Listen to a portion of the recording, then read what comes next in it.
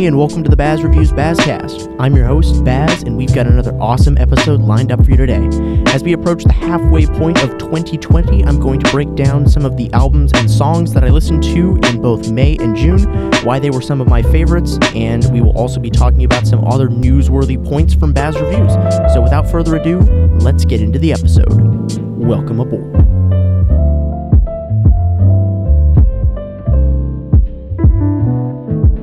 As crazy of a year 2020 has been, it's even crazier to think we're already through the second quarter of music. And I am super happy that you're here listening to me talk about it. So if you're new here, thank you for tuning in to the Bazz Reviews bazzcast. I'm your host, William Baz Bazone, the founder and creative director for Bazz Reviews, the best place to discover cool music. And if you're a returning listener, I'd also like to thank you for tuning in to my monthly 30 to 40 minute diatribe about music, or listening to me give really awkward interviews to really famous people. It really means a lot. Thank you.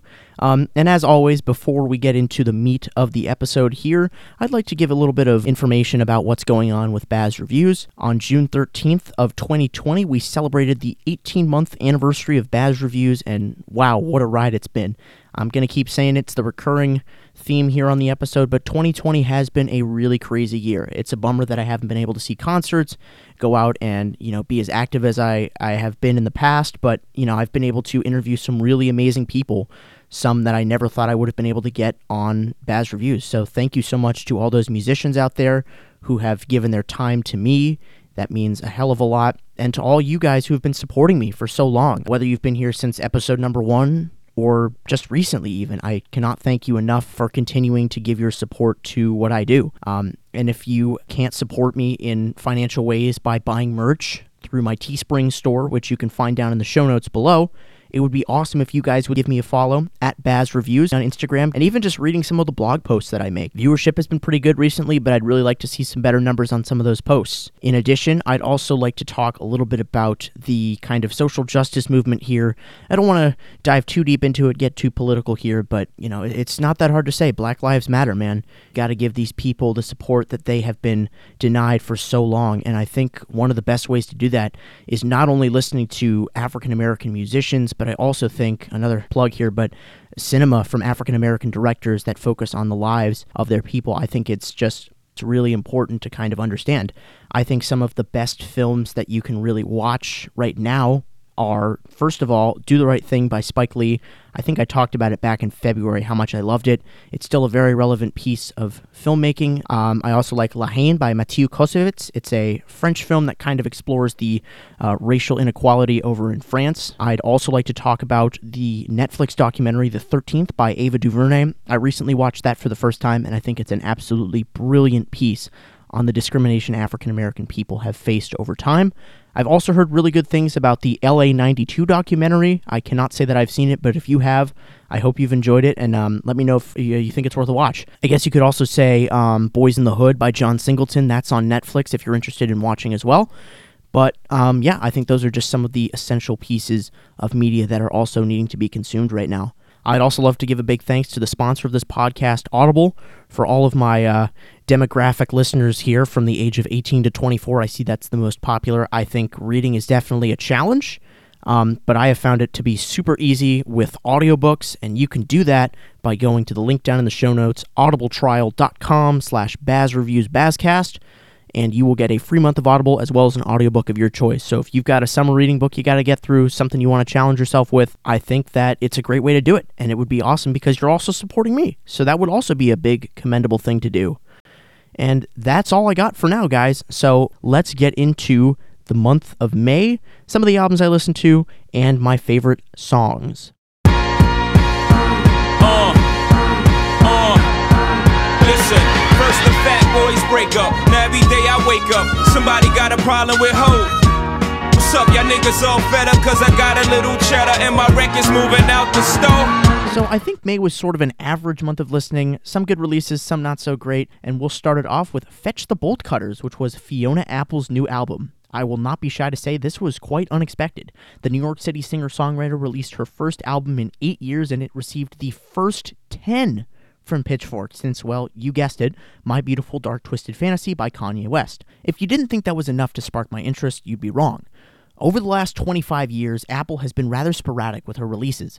Her first 2 records were released at a pretty reasonable time, but there was a 6-year break between 1999 and 2005 before she released her next full-length Extraordinary Machine. Another 7 years down the road came The Idler Wheel in 2012. My point is, every time she releases something, it's damn near worth the wait. When I dove in to fetch the bolt cutters, I instantly fell in love with some of the new musical ideas Apple incorporated into her signature acoustic tracks. They harkened back to her previous work on The Idler Wheel and such. Her songwriting is pretty sharp too, which is nothing new either. I think the tracks like I Want You to Love Me, Shamika, Under the Table, Ladies, and Cosmonauts were some of the standouts across the project.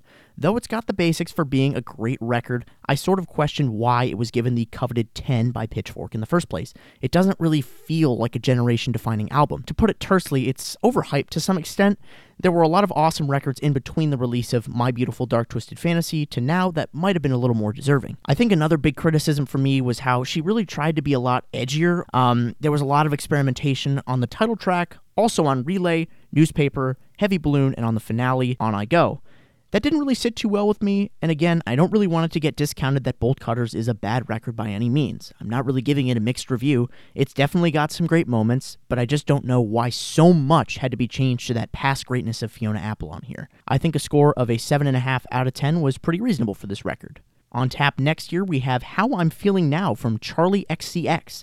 I've been getting into a lot of the PC hyperpop subgenre recently, and I figured I'd check out a record from one of the genre's biggest faces. Charlie XCX has been one of those fun artists to follow over the 2010s up until now. This was another record that came as somewhat of a surprise. It was also quite a creative record, too. She recorded this record over a 4-week span during the COVID-19 pandemic, so it's kind of a memory of our time right now, so I think that's really cool. Despite being recorded so quickly, it's anything but a rush job. If I'm being completely honest, it's one of the cleanest and most dynamic records I've heard so far in 2020. For the most part, it's a pretty well-paced record. In my eyes, 11 tracks and a 37-minute runtime is pretty ideal. I think a lot of the vocal delivery sounds super sharp, with some even being a bit of a step up from the cuts we got on her self-titled project from last year. I think another specific part of this album that I liked was the production style. It's got a melting pot of people who contributed to it, with guys like PC Music's founder A.G. Cook and 100 Gex member Dylan Brady getting executive producing credits on here. For those of you guys who listen to Gex, you'll know that they tend to sound quite a bit brash in their mixes. They're kind of like the rock equivalent to Death Grips in a sense. I like 100 Gex, but I don't think the cuts produced by Dylan Brady, like Claws, I Finally Understand, and Anthems, really fit Charlie's overall style. Conversely, I think the more smooth and heavenly production by Cook on tracks like Pink Diamond, Forever, 7 Years, Enemy, and C2.0, and the closer Visions were some of the ones that I enjoyed a lot more. Despite having a few hiccups here and there, How I'm Feeling Now is a wonderful culmination of Charlie's new image, so to speak, that she's built up over the last few years. I gave this record an 8.5 out of 10. Here's another really special record, and I think one that you guys will enjoy a lot, Melee by Dogleg. This is the debut full-length from the Detroit punk rockers and one that instantly caught my eye with its teaser material. Both of the songs, Fox and Kawasaki Backflip, were enough to get me interested in this project. I also got to sit down with the band's bassist, Chase McKinsky, this past month too, so I guess you could say that this was perfect timing for me to give a review on. In the interview, we talked a little bit more about the writing process on this record, which I'll kind of throw in as I give my sort of take on the record here on the podcast. I just first want to say that this is an incredible record and how it might be one of the best punk projects I've heard in my reviewing days. For a debut record, the crystal clear production across the board is great. I love the delivery from lead singer Alex Stoicidis, and the supporting instrumentation from Chase and the Gang is unbelievable too. Along with the 2 singles, my favorites from the record were Bueno, Prom Hell, War Turtle, Wrist, and the closer Ender. Oh, yeah. I think the best song off the album is Wrist. That's my personal favorite. I think it's such like a driving song, and I really love the just guitar pre-chorus, kind of like how it sounds like Call and Collect. It takes from that element of things, and then I'm really happy with the key change and, the background vocals and I feel like there's a lot of elements that I really like about our band, and Wrist highlights all of them. For a 10-track record, being able to enjoy 7 or 8 of the tracks is a clear sign that consistency appears to be Dogleg's goal. Now I kind of want to talk about the 2 tracks that I hadn't mentioned yet. Both were more of the weaker ones on the list. I wasn't personally the biggest fan of Head First and the direction they chose to take on it, and I also felt like Hotlines had a great instrumental, but it does flounder a little bit vocally compared to a lot of the more powerful cuts across this thing. Oh, yeah. Funny enough, we struggled a lot with the melody and lyrics on Hotlines, so It's a fair criticism because it was difficult even for us to come up with something.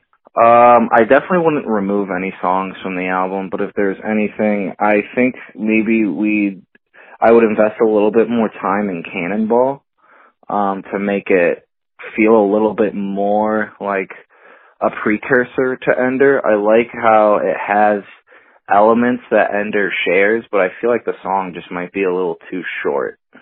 I just know I keep rehashing the same idea that Melee is great and all, but it's really because I haven't anything bad to say about it. Dogleg is easily one of the hottest newcomers in 2020, and I wish Chase and the band the best of luck with their music down the road. I gave this record a 9 out of 10. Shifting gears here, I'd like to talk about Aporia by Sufjan Stevens and Lowell Brahms. I don't think I've actually heard any Sufjan Stevens project since Kari and Lowell because I have been in love with both that and Illinois for the longest time. I know that the acclaimed singer-songwriter has bounced between new age, classical, and folk music for the majority of his career, but this project specifically caught my eye. It was because he had been collaborating with his stepfather, the Lowell from the aforementioned 2015 album On This Go Around. Even though I've never really listened to a classical record and reviewed it, so to speak, I think listening to Aporia was a fine experience. However, it wasn't really a record that resonated with me all that much emotionally. Across the collection of 22 songs, there were only a few songs that I would say that gave me any sort of reaction. Those would be Usia, What It Takes, Disinheritance, Afterworld Alliance, The Red Desert, or The Unlimited. To clarify, the first 3 tracks that I mentioned were placed in the 1, 2, and 3 spots in the track list respectively. So yeah, there's definitely some clear consistency issues coming off right off the bat. For the most of the middle stretch of Aporia, the tracks felt very nebulated and underdeveloped. Instead of having short 30-second bursts of atonal notes and sounds, I wish so much more musically could have been added to the mix. Everything sort of just blends together and sounds the same, and it's not until you reach the back end until you get the same vibe as you did in the beginning. By then, I had just become so disinterested in the project that I had started listening kind of half-assedly, which I kind of feel bad about. I wish I could have gotten more out of it. Maybe you found something out of this that I didn't, and I'd be interested to hear different takes on it. In the meantime, if you're looking for a better place to start with Sufjan's instrumental projects, consider this one as an afterthought.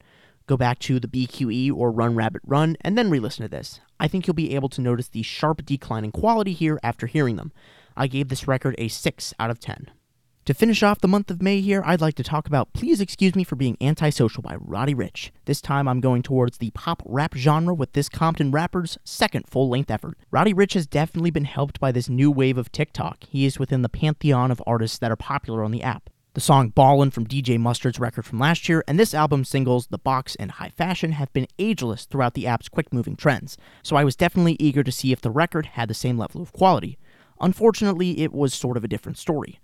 A lot of readers will know that I ask a lot of artists that I interview if they prefer production value or lyricism when they make songs. I wouldn't even have to ask Roddy what he prefers more on this record, because it's quite obvious to see that it's production, no question. When he can't scrape together a decent verse, he always leans on the production to be the saving grace of a track. I thought he was someone who could be a face of the future in rap, but I have been proven wrong. Even if the production is his priority, it tends to be very repetitive across the project. Not only that, but for someone who is supposed to be a West Coast rapper, so to speak, it's weird to see that he's blending a lot of Southern hip-hop elements that are in. Across the 16 tracks here, I could only pick out a few new songs that I enjoyed all the way through. Those would be Start With Me, Moonwalkin', and War Baby. Out of the 2 singles from this project, I'm sad to say The Box has not held up for me as much as I would have hoped either.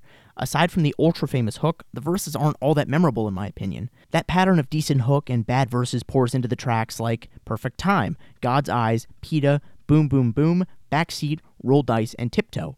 While it's certainly not the worst rap offering we've gotten in the last couple of years, Please Excuse Me for Being Antisocial shows that Rich has a little bit more growing to do before he releases any future projects. I gave this record a 5.5 out of 10. Nothing amazing on here. So, do you agree with my takes on the albums I reviewed in May? If not, I'd definitely love to hear your takes. Like I said at the beginning of the episode, if you're not following me on Instagram, feel free to do so. Now let's talk about some of the songs that I enjoyed in May. First of all, I'd like to talk about Fox, which is actually from Dogleg's newest album Melee, which I reviewed a little bit earlier in the episode. I just think this is arguably the best song on that project. Sounds amazing, love the guitar lines, the great vocals on there as well. Definitely worth a listen if you're not going to dive into the full album. At number 2, we have Notice Me by my good buddy Harmless. Nacho Cano, just an amazing guy, love talking to him, just super open on social media, always responding to my messages, and I think here, it might be one of my favorite singles I've heard so far in 2020. It's got a really nice 90s vibe in there, reminds me a lot of something you might hear from a guy like Toro y Moi, etc. So I think that's really cool if you want to check it out. Next up, which was the closing song on the May episode of the bazzcast, the Beatles special.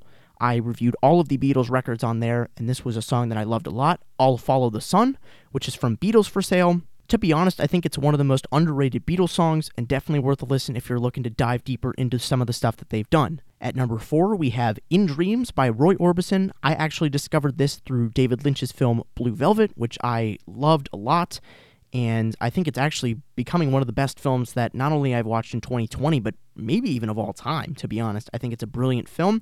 And also, since I haven't been doing a What I Watched recently, if you'd like to see some of the reviews I'm doing of various films, go follow me on the app Letterboxd. That link is also down in the description. At number 5, we have Falling for the Wrong One by Dreamer Boy. I mean, I guess his name speaks for the production style on here. It definitely is very dreamy, very ethereal.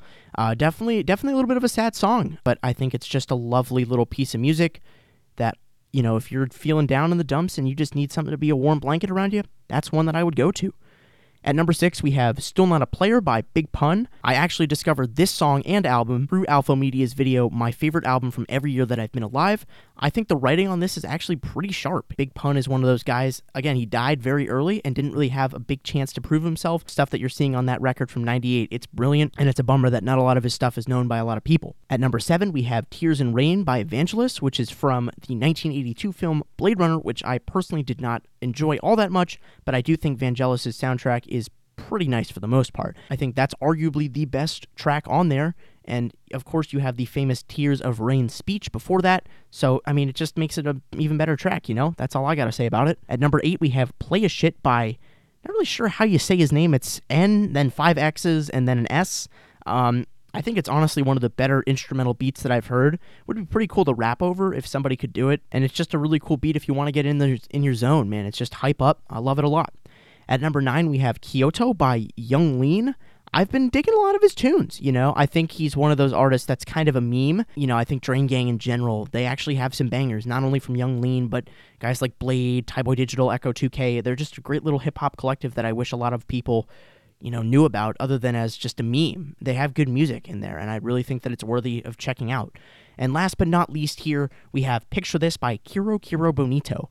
The only song I've heard from them before was actually Flamingo, but I've been hearing a lot more of their stuff recently, and I really like it. I think Picture This is probably one of the better ones that I've heard, but I also like, what's the name of it? Trampoline, that's also a really good one. So yeah, I think Picture This and Trampoline are ones you should definitely check out if you really liked Flamingo. Kind of a different sound, so to speak, but still really good in general. So now that we've got May out of the way, let's switch it over to the month of June. Looks like it's gonna be a great day today to get some fresh air like a stray on a straightaway. Hey you, got a light? Nah, a Bud Light. Early in the morning, face crud from like a mud fight. Looky here, it's just the way the cookie tear. Prepare to get hurt and mangled like Kurt Angle rookie year.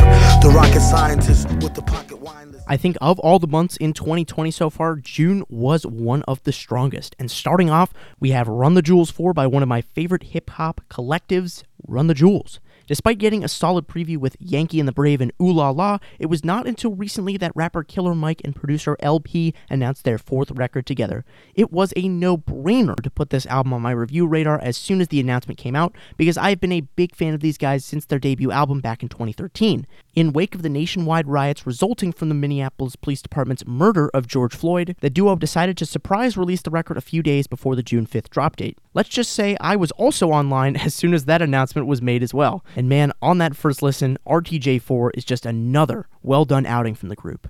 I think it features some of the most unique production, as well as some of the best verses from the duo. The writing really encapsulates the craziness our country has been facing in recent times, and it kind of reminds me a little bit of How I'm Feeling Now by Charlie XCX. Their commentary on the political landscape will hopefully be able to stand the test of time. Along with the 2 singles that I mentioned at the top of the review, I was a big fan of songs like Out of Sight, Goonies vs. E.T., Just, and The Ground Below. I want to give a quick nod to the second half of Holy Calamufuck as well. It definitely could have ended up making a decent interlude or fully fleshed song without that first 90 seconds before the beat switch. On that note, I think that's really where some of the weaknesses come to shine through on this album. When you keep diving deeper into each track's content, there's some really minor things that start to add up. Despite packing another strong instrumental, Walking in the Snow was another weaker cut that didn't do too much for me. I also did not care for either the call and response from Mike and P, nor the beat on Never Look Back, or LP's verse on Pulling the Pin. Most of all, I felt like A Few Words for the Firing Squad was a weaker way to end such an in-your-face record. It sort of keeps dragging on with the whole meta-narration deal, and it doesn't feel like a song that should have made the record at all. I think compared to the rest of Run the Jewels' discography, I'd say RTJ4 is not their worst offering by any means. I think it certainly lacks some of the polish of past projects, but it has a lot of great things to offer the musical and social landscape we have right now. I gave this record an 8 out of 10. Another album I reviewed in June was Heaven to a Tortured Mind by Eve Toomer, and to make a long story short, the sophomore album from Warp Records mastermind Sean Bowie was nothing short of impressive. It's just a stark change from his debut, the softer, more minimalist Safe in the Hands of Love. If you listen to this record, I can only imagine you're in the same boat as me, questioning if this is actually the same artist. In just 36 minutes, there's a balancing act of so many different styles. You would think that three completely random genres like funk, hard rock, and industrial music would never go well together. That is, not until now. Gospel to a New Century, Medicine Burn, Kerosene, Dream Palette, Folie Imposée, and A Greater Love are essential listens to fully understand what I'm talking about. Even though I think there's a lot of good to come from this record, I do see some small issues here. In the grand scheme of the record, the song Hostile and Lights felt a little out of place. It just doesn't build off of that sound that the first 4 or 5 tracks had going. The following track, Romanticist, was the exact same way, and quite honestly might have been the weakest link on the project. Lastly, towards the end of the project, the wonky Strawberry Privilege had a sound that didn't really sit too well with me either. With that, I believe that Heaven to a Tortured Mind really showed the amount of range Bowie has as an artist, and while his first outing was pretty good, every track on here is so different from the last. It makes me excited to see how much deeper Eve Toomer as a project can go down the road. This was another record that I gave an 8 out of 10. Next up, I listened to Purple Moonlight Pages by Rap Ferreira, formerly known as Milo and Scallops Hotel. This is the newest rap project from main rapper Rory Ferreira. I used to be a pretty big fan of Ferreira's stuff in the day back as Milo, but I haven't really revisited any of his other albums because of all the other rap music I've heard over the last couple of years. So I decided to pay a tribute to one of my early rap favorites with a review of Purple Moonlight Pages. I think Rory's new persona as Rap Ferreira is pretty well done. Clocking in at 52 minutes, it's the longest project I've heard from him to date. On this outing, the delivery feels more spoken word and poetic, but still keeps some of the quirky raps he would string together as Milo. This record was also notably produced by the California trio, the Jefferson Park Boys, led by Kenny Segal. He's a producer who I haven't been super impressed by so far. As some of you may know, I unfavorably reviewed his collaboration with Billy Woods last year called Hiding Places, but I think Segal has definitely taken a turn for the better. There's one big reason for that. He has worked with Rory before, handling the production on the Milo project So the Flies Don't Come. While it's not necessarily my favorite project from the Milo days, the point stands that Kenny clearly knows how Rory likes to rap. The chemistry between both producers and rapper here is so potent, and I think that's why so many of the songs felt so enjoyable. The opening 4-track run of Green's Non-Cypher, Omens and Totems, and UDIG is one of the best sets I've heard all year. Pair that with other outstanding tracks like Dust Up, Absolutes, Leaving Hell, and An Idea is a Work of Art, and one could argue that the track list is absolutely stacked. There are definitely a few hiccups here along the track list, 2 of the biggest being Laundry and Cycles, but my biggest complaints come from the end of the record. Remember how I mentioned it's the longest project I've heard from Ferreira so far? Well, I don't really know if long form is the answer here. The back end of this feels really bloated and unsure of itself, and the result is 3 indelible tracks in Pinball, Road Talk, and the incredibly weak closer Master Plan. While I can certainly say that Purple Moonlight Pages was a great return into Rory Ferreira's discography, I think the poor ending to this record is where it loses some points on the Baz scale. I did end up giving this record a 9 out of 10 though. Next up we have Sawayama by Rina Sawayama. As some of you may know from my earlier review of Charlie XCX's record, I've been really getting into the PC music genre in recent times. I've heard really good things about Rina's music, and she is an artist that I have yet to hear anything from in the genre. While the ethos of PC music lies in using really loud bass, wonky synths, heavily auto-tuned and or pitch-shifted vocals, I really don't know why this would qualify as PC music. Rina doesn't employ any of those tactics on the record, rather cherry-picking from a melange of elements you would have heard in early 21st century chart-topper music. It's new metal, alternative rock, teen pop, electronic, and it's kind of weird why I enjoyed this record so much. Many of you know that I'm a vehement critic of the modern pop music landscape, but hearing the sounds of the music I grew up listening to in a completely new context feels very refreshing. I wouldn't really say that nostalgia is what makes this album great, though, because I haven't even begun to talk about Rina's musical abilities yet. Though sort of a late bloomer into the music landscape, the 29-year-old Japanese-British singer-songwriter shows so much strength in both the writing and recording aspects of the record. Everything feels so tight and coherent, and I don't think there's one single skip across the first 6 or 7 tracks of the record. I think the album loses a little bit of its luster around the middle part, with the overly redundant tracks Bad Friend, Fuck This World, and Who's Gonna Save You Now being the weakest 3 of the bunch in my eyes. It also appears that having a poor closer is a common thread this month, as Rina's choice for the finale, Snakeskin, doesn't really hit the mark either. As a whole, Rina Sawayama's debut was pretty remarkable. Its quality is rather unmatchable, and she makes another great case for who could receive my Best New Artist or Debut Album award at the end of the year.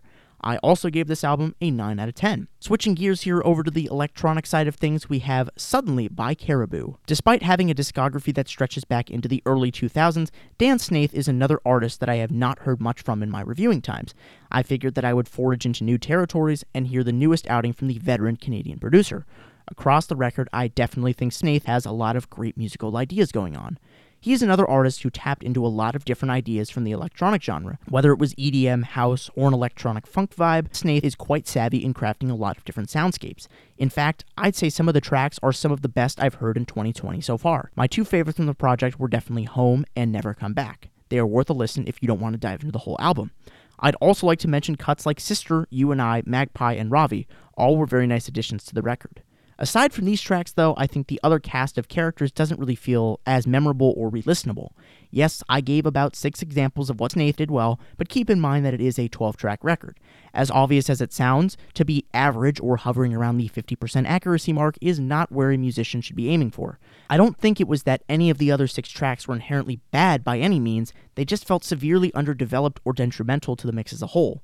For example, if you listen to the seemingly out-of-place rap electronic track Sunny's Time, you might have had the same reaction I did, sitting there and scratching your head on how this added anything to the record. I also had similar feelings toward tracks like New Jade and Like I Loved You. I think both have fine instrumentals, but once again, they don't feel as powerful as the rest of the bunch. This is probably about the 8th time I've had to say something like this in 2020, but I want you to take this review with just a wee, tiny, petite grain of salt. I haven't heard anything under the Caribou moniker other than this. Maybe this is his best, or maybe this is his worst in some of the true fans' eyes. My 2 cents on Suddenly, though, is that it has some very promising moments from front to back. However, it definitely did leave a little bit to be desired in overall quality. I ended up giving this album a 7.5 out of 10. And now we have the final album review of both May and June, Where Have All My Friends Gone by Boyo. This is the newest project from the LA bedroom pop artist and another great friend of mine, Rob Tilden. He did release an EP called You Don't See Me towards the end of last year, but Where Have All My Friends Gone will mark his first full album since 2018. Out of the 2 singles that had been released to promote the project, I think I definitely preferred Skip to Backseat Driver. On this record, it feels like Rob had a really interesting diversion from his past work. Out of his 4 full-length albums, this is easily the least noisy of the bunch. It's also not as bedroom poppy as Dance Alone or Control, nor is it as dark as Me Again was. He takes remnants from each project of the past and makes the music feel completely new. I loved a lot of the things on tracks like Dogma, Junk, Summer Home, Patience, Tough Kid, Forget It, and the closer Windows. It's a relatively consistent project throughout, but the only criticism I can really give the record is that the middle stretch has a couple of weak sections. On the record's title track, I wasn't necessarily the biggest fan of his delivery over what was actually a pretty decent instrumental. I was also not the biggest fan of the succeeding track Southern Gothic. Again, I love the vibe of this track, but Rob just doesn't seem to be at his best on here. In my eyes, this is probably the weakest track on the record. Before I wrap this up, though, I just want to talk about Rob as a person. First off, he's one of the nicest guys in the music scene. I first interviewed him around this time last year, and he's been someone who's always willing to make an appearance on whatever I'm doing. He's been on an episode of the Bazzcast, episode number 8 if you're interested in listening, and if you tuned into the COVID Chronicles, he was a recurring guest. It was really fun to chat with him about different music and movies, and it's cool to see how we really connect on a lot of things. I really appreciate him as a person, and if you're listening to this, I just want to say thanks for always being there. It means a lot. All in all, this is easily Rob's most dynamic outing to date, and if you haven't heard any other Boyo albums before, I strongly recommend that you start here. I'm feeling, yet again, another 9 out of 10 on this project. So now before we dive into the tracks that I really liked from the month of June, I'd also like to kind of do another shameless self-promotion here and talk about the album that I released earlier this month. The project is called Water, and I released it under the moniker MC Helen Keller. Water was actually the first word she spelled with the hand sign language thingy. Not really sure what that's called, but to be honest, I really could not find a way to describe this album to you. It's basically kind of like an industrial Plunderphonics album, as weird as that sounds. It's definitely not the most appealing genre out there for a lot of people, and I totally get that, but I hope that you can get some enjoyment out of it. It's 7 tracks, 15 minutes long. You can find it on SoundCloud, and I can definitely link that down in the show notes as well. Feel free to criticize it in any way that you can. Go Fantano on my ass. I don't care. It's just a fun album. I wasn't going out there to make it like the greatest album ever. I was just trying to have fun. I don't really know how to produce, so it sounds pretty bad. So, yeah. Hope you're able to find some enjoyment out of it. Starting off, we have So What by Vince Staples. I really like this one, actually. It's an interlude from the show he has, I think, over on Adult Swim. Haven't seen it at all, but I think the track's decent. Definitely worth checking out. At number 2, we have Fun Tonight by Mac Ross 82 to 99. I love future funk and vaporwave. It's a really cool genre. Kind of oversaturated, I suppose, but still, I love this song a lot. It's catchy, fun to listen to. And now let's switch it over to another dance track, Cancer in the Water by Clarence Clarity. Love the instrumental on this, and the vocal melodies are also super beautiful as well. At number 4, we have Out of Sight, which is actually from RTJ4. I think that's probably the best song on the project and will most likely make the top 20 song list at the end of the year. At number 5, we have In the Gata da Vida by Iron Butterfly. I was actually watching the Simpsons episode Bart Sells His Soul, and I kind of got into it through that. I thought the gag where Bart made that the opening hymn was really funny, because that's actually the single version that I really enjoyed. I haven't listened to the full, 17-minute version of it, and that was kind of the visual gag they made, so props to them for getting me into this song. At number 6, we have 80808 by Death Grips. It's a really solid song from the group. I think The Money Store is their best album, but I do think there are some nice little gems sprinkled in throughout their discography, and this is one of them. At number 7, we have Turn Off the Lights by Teddy Pendergrass, which I actually sampled on the project Water. You'll probably notice it on Trochaic Tetrameter. If you find out what parts I sampled, let me know. I'm really excited to hear if you can find it or not. At number 8, we have Comme des Garçons from Rina Sawayama's album. I think that also is the best track on that album, and definitely worth a listen. At number 9, another album from June, UDIG, Rap Ferreira. Great song, love it a lot, hope you do too. And at number 10, we have Symphonia 9 by Current Joys. It's a cover of the Grime song from her 2012 album Visions. I like Nick Radigan's approach on this. Sounds really good. Love the instrumental as well. That wraps up this episode of the Baz Reviews Bazzcast. I hope you guys are all doing well and staying safe amidst everything that is happening. In the meantime, stay tuned for more Baz Reviews content, and I will see you again soon with another episode of the Baz Reviews Bazzcast. This is Baz, signing off. Thanks for listening. Yo, I'm still not a player, but you still a hater. Elevator to the top high. See you later, I'm gone. Penthouse suite, penthouse freaks, in-house beach, French couch seats, 10,000 east, rent out lease, with an option to buy. Copping a 5 of Benz from when I'm not. Up in the sky, off in the lie. With my twincito, up in the Benzito, with my Kiko from Queens, nickname Redico. We go back like PAs and wearing PJs. Now we reach the B gauge, running trains for 3 days. Who wanna ride? It won't cost you $1 with a sore for harder.